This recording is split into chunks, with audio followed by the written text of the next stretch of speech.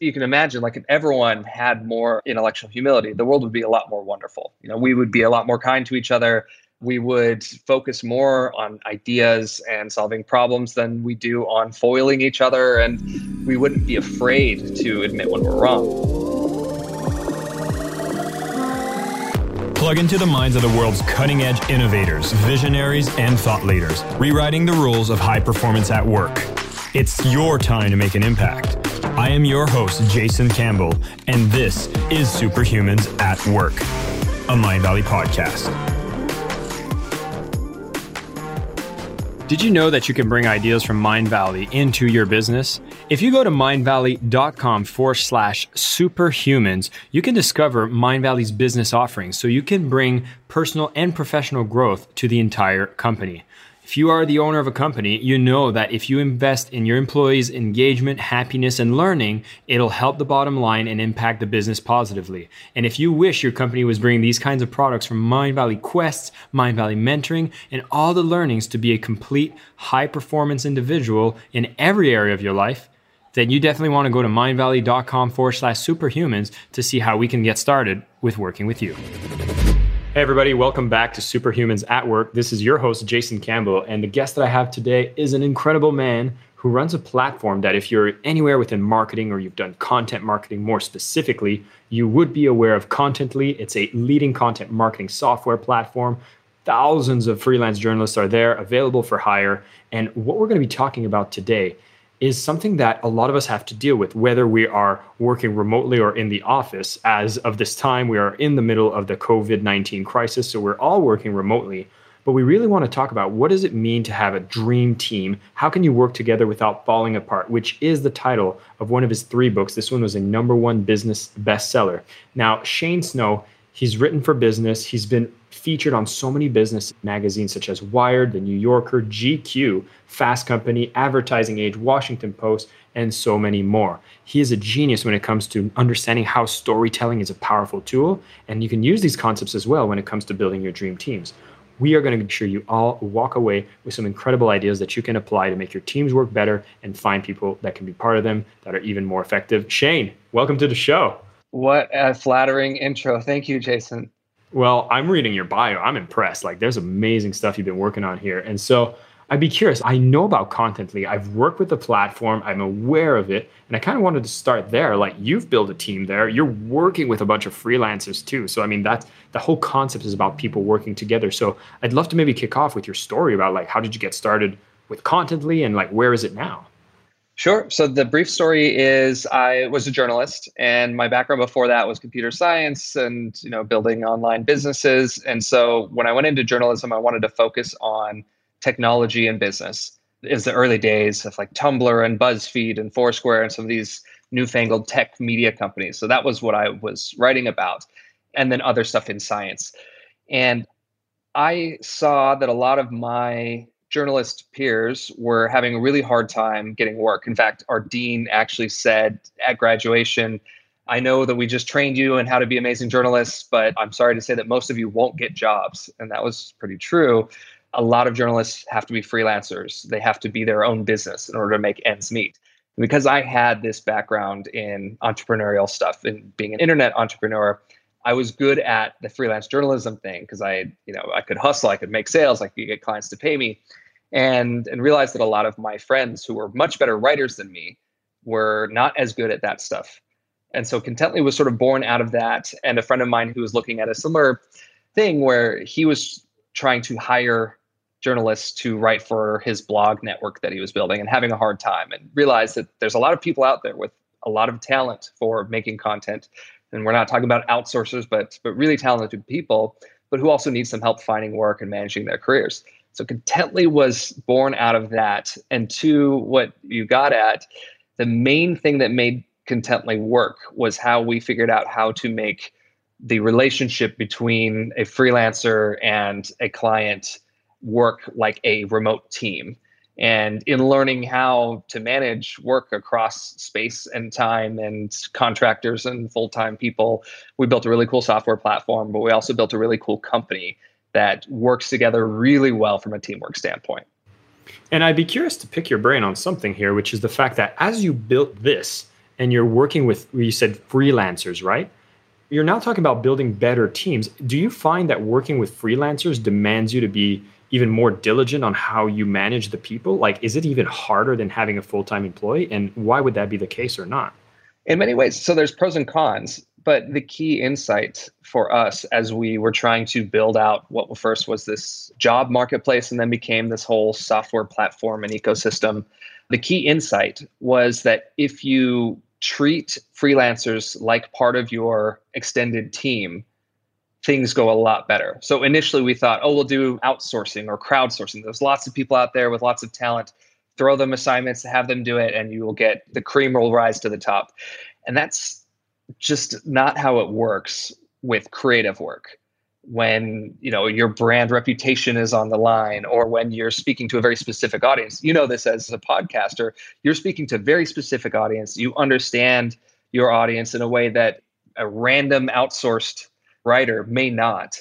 And so if you were going to hire someone as a freelancer to help you write for the podcast, you would want to get on the phone with them. You'd want to have a feedback process. You'd want them to get better at understanding the audience and what works over time the more they work with you. And that's the opposite of outsourcing or crowdsourcing. That really is treating someone like part of your team. And the core thing there is trust. And what we learned at Contently is initially we thought, well, if we give people too much freedom to connect, then they'll cut us out of the middle.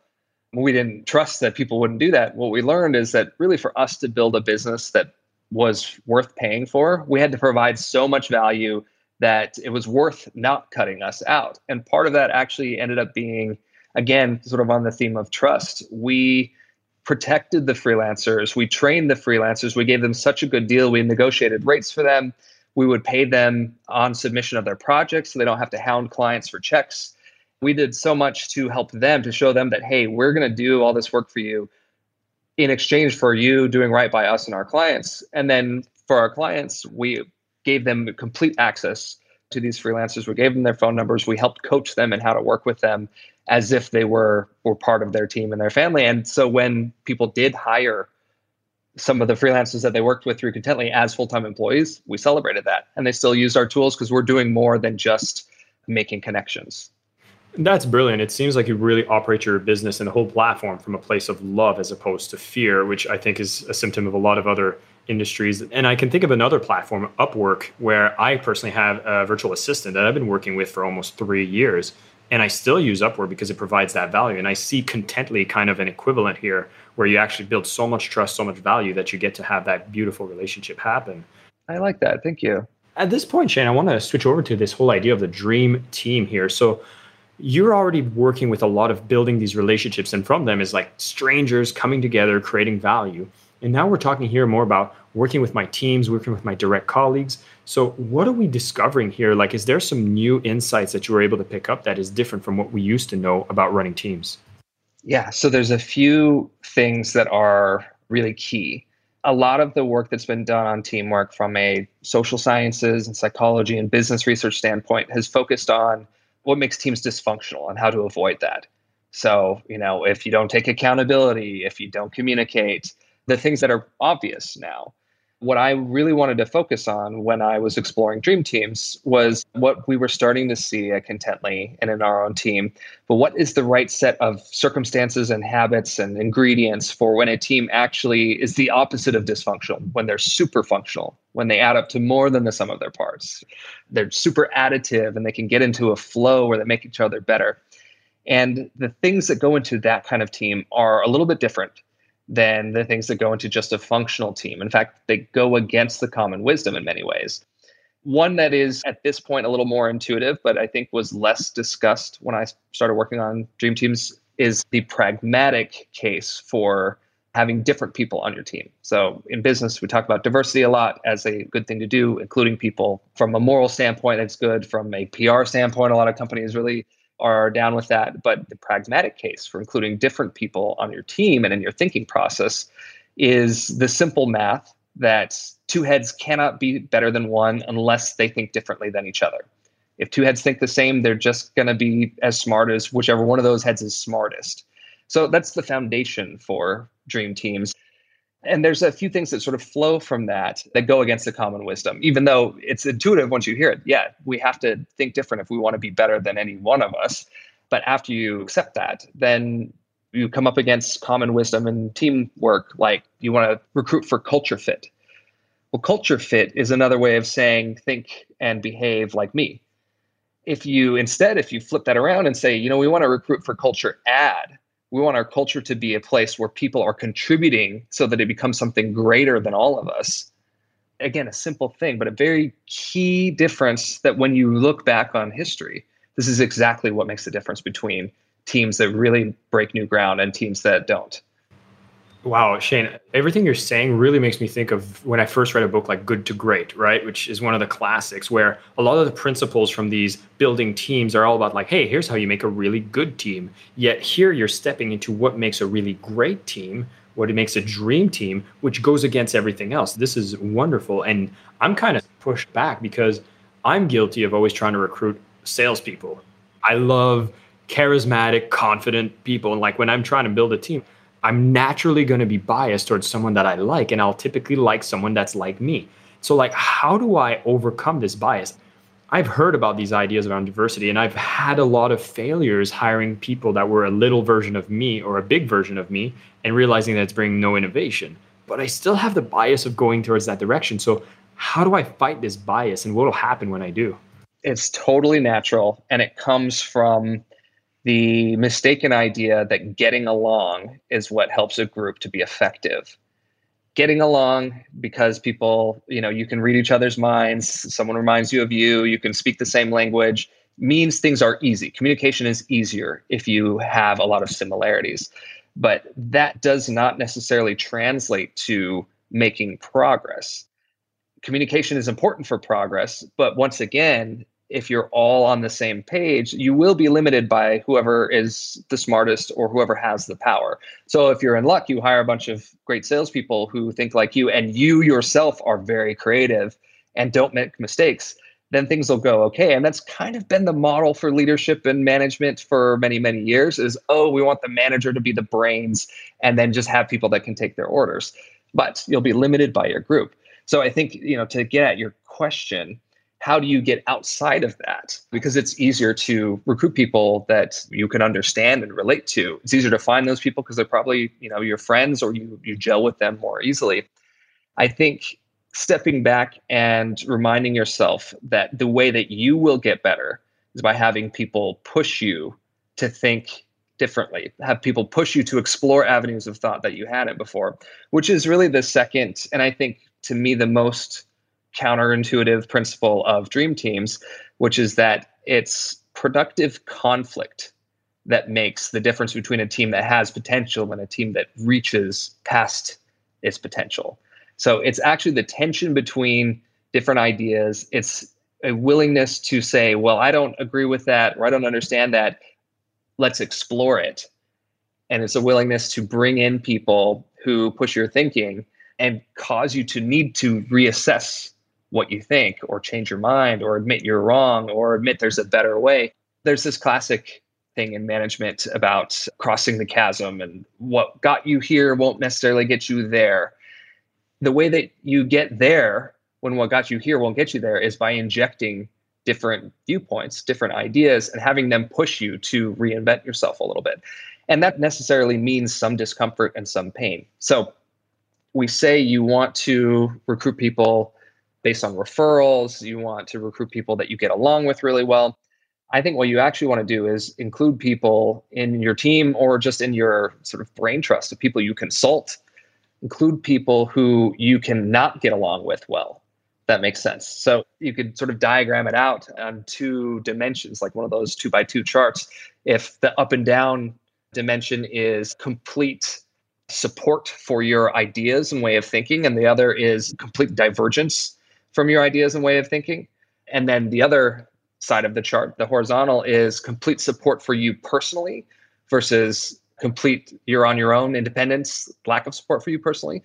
The magic part of that chart is the total difference in ideas and lack of support for your way of thinking, and the total support for you as a person. Because in there, you can be great to each other, but but you can also engage in productive conflict. So this whole thing about, wanting to work with people who are like you and who are nice so you can get along, so you can be productive, comes from the 1970s when we started doing business research, that basically a bunch of studies showed that people with your same personality will have less conflict with you at work, and so therefore you'll be happier. But then all of these books got written about how we need to get along and be nice and all that. It turns out that you can be nice, but you don't want to let go of that conflict. What you want is to be nice and have conflict. So that's that second piece.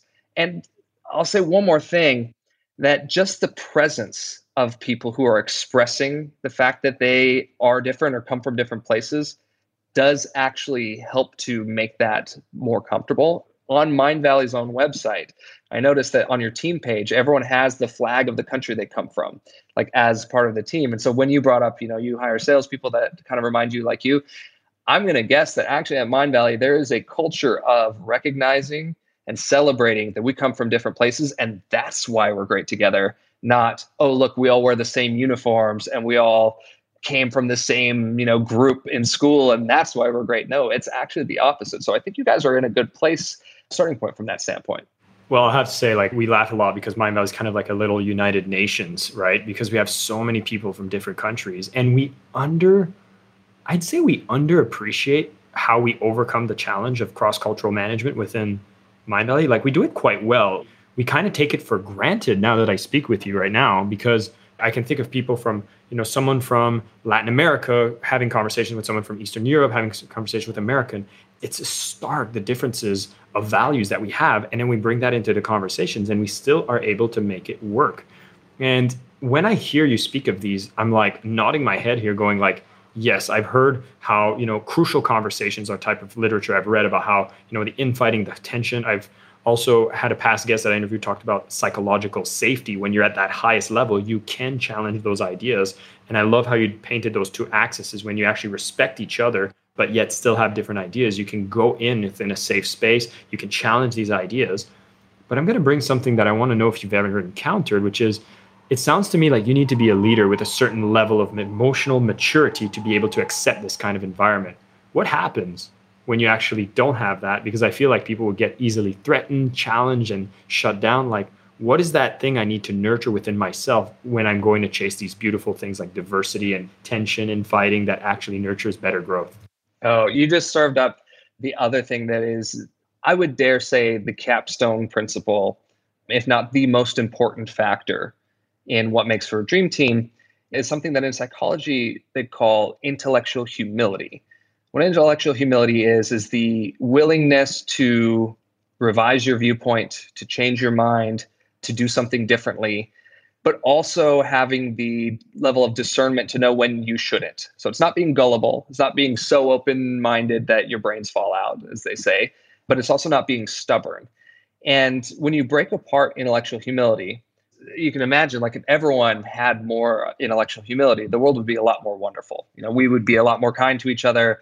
We would focus more on ideas and solving problems than we do on foiling each other. And we wouldn't be afraid to admit when we're wrong.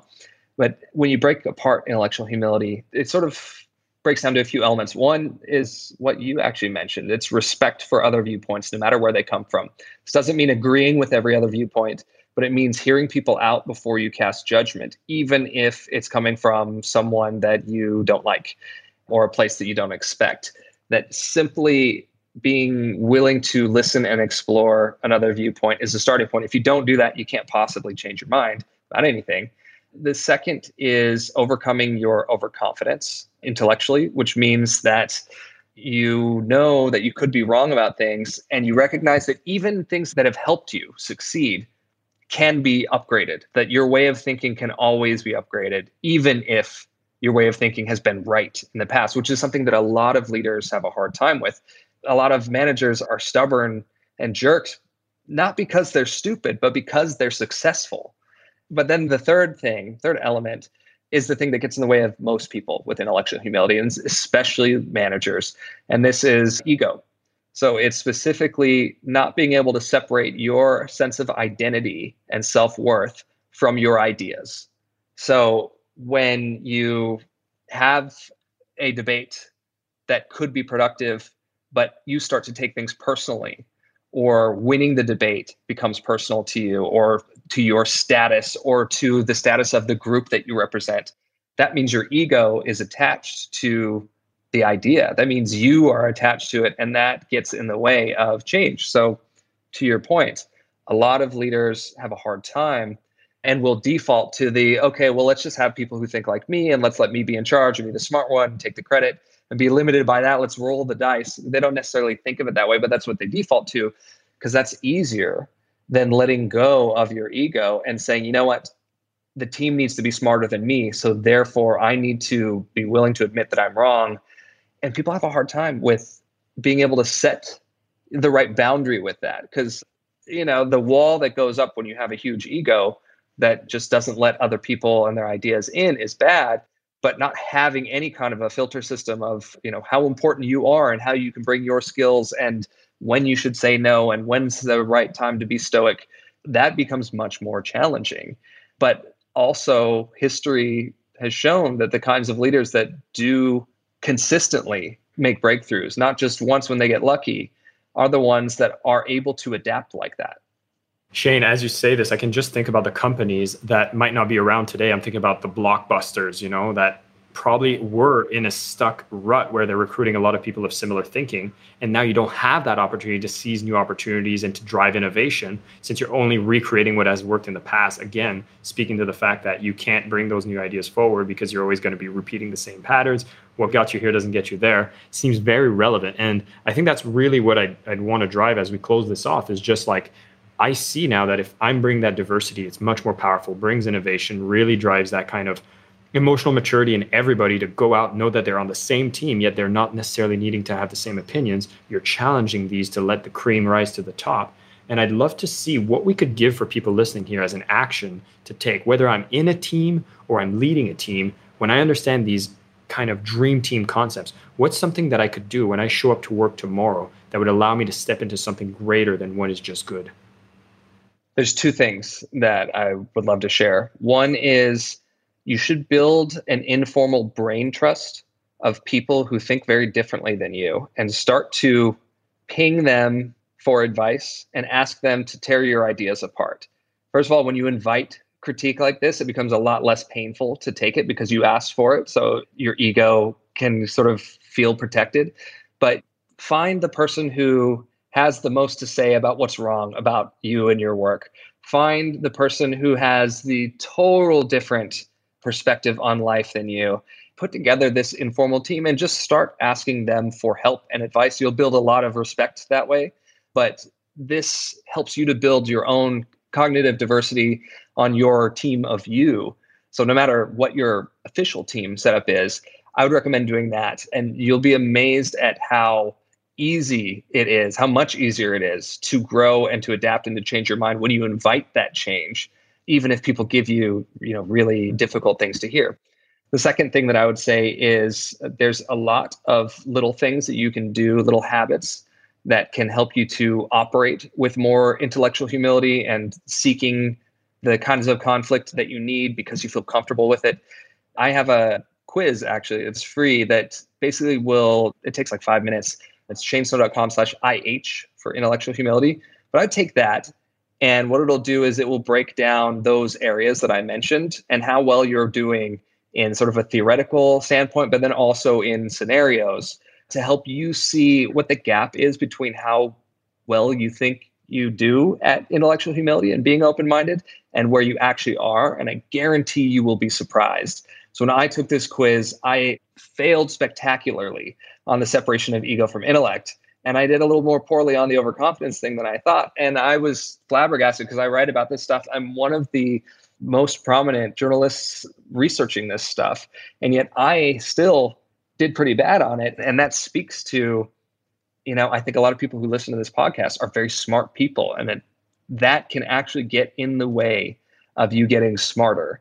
So take an intellectual humility quiz and see how you do. And just looking at the results will help you to value this skill a little bit more. And then from there, there's lots of habits and things you can learn, you can read about. But that's what I would do first. Shane, you have been a wealth of knowledge on this show. We just went through so much stuff, and I want to make sure that we'll have the show notes. We'll include a link to this quiz that you can all go and take, because I think it's going to be very powerful. And what I want everybody to understand here is we've just scratched the surface from the concepts from the Dream Team book of Shane here. So I would highly encourage anybody who's in a team, running a team, wants to just be better. Guess what? You're going to need teams to do great things in the world. And if you can learn how to build great teams or dream teams, you're going to make so much more impact than you ever thought possible. So definitely pick up a copy of this book if you resonate with these ideas. I definitely know I am. I love these ideas. I want to start going deeper into it because I think this is the next tip of the iceberg to really get to a level of excellence. And just to summarize what we discussed here is the fact that if you want to have a dream team, it's not going to be by following the don't fail by doing this advice that was created in the 70s. You really want to separate what does it mean to be an excellent team, and it goes against the conventional wisdom. You want to be able to see how you can create diversity, not because it looks good on paper, but because it works at driving innovation. You want to encourage conflict. You want to get yourself to a level of intellectual humility to have that kind of emotional intelligence to encourage that kind of debate within your teams so that you're going to see the best ideas are going to come up, which don't necessarily always come from you. And as you do this, make sure to go ahead and build that little group of people that you can have challenging your ideas regularly to help you grow personally so that you're going to lead teams even better. Even if it's not a formal group, that tip is amazing. Go and see who are the people you can surround yourself with that'll challenge those ideas. I know for me, there's this one guy I know, I'm going to call him out. His name is Gareth. He's the biggest troll on the planet, but he's super smart. And I always love putting my ideas in front of him because he will tear them apart. And when I do this, I grow. So seek that discomfort. And this is the point. Doing this is not the easy path. It is not the comfortable path. It is the path for greatness. And so when you follow these advices, you'll see that you are going to grow, your team is going to grow, the company is going to grow, and you'll come out on top as a much better person. Make sure to go check out the link in the show notes where you can do this humility test, intellectual humility test, and you might be surprised with your own results. I know right after this recording, this is what I'm going to go do because I'm curious to find out, because I love your own humility, Shane, where you shared how even as you teach these things, it is not necessarily meaning that you are immune to all of it and you're above it all. You are right with us and you're learning yourself. And I know for me, a lot of the times I find myself drawn to teach the things that I'm learning myself. And I think if everybody goes in with their own intellectual humility and know that there's so much places for us to grow, we'll be better teams, which means we're going to have a better world. And that's all what we want right now. So Shane Snow, thank you so much for coming on the show. You shared us so much amazing stuff. And everybody listening, thanks for tuning in. My name is Jason Campbell, and this is Superhumans at Work, a Mindvalley podcast.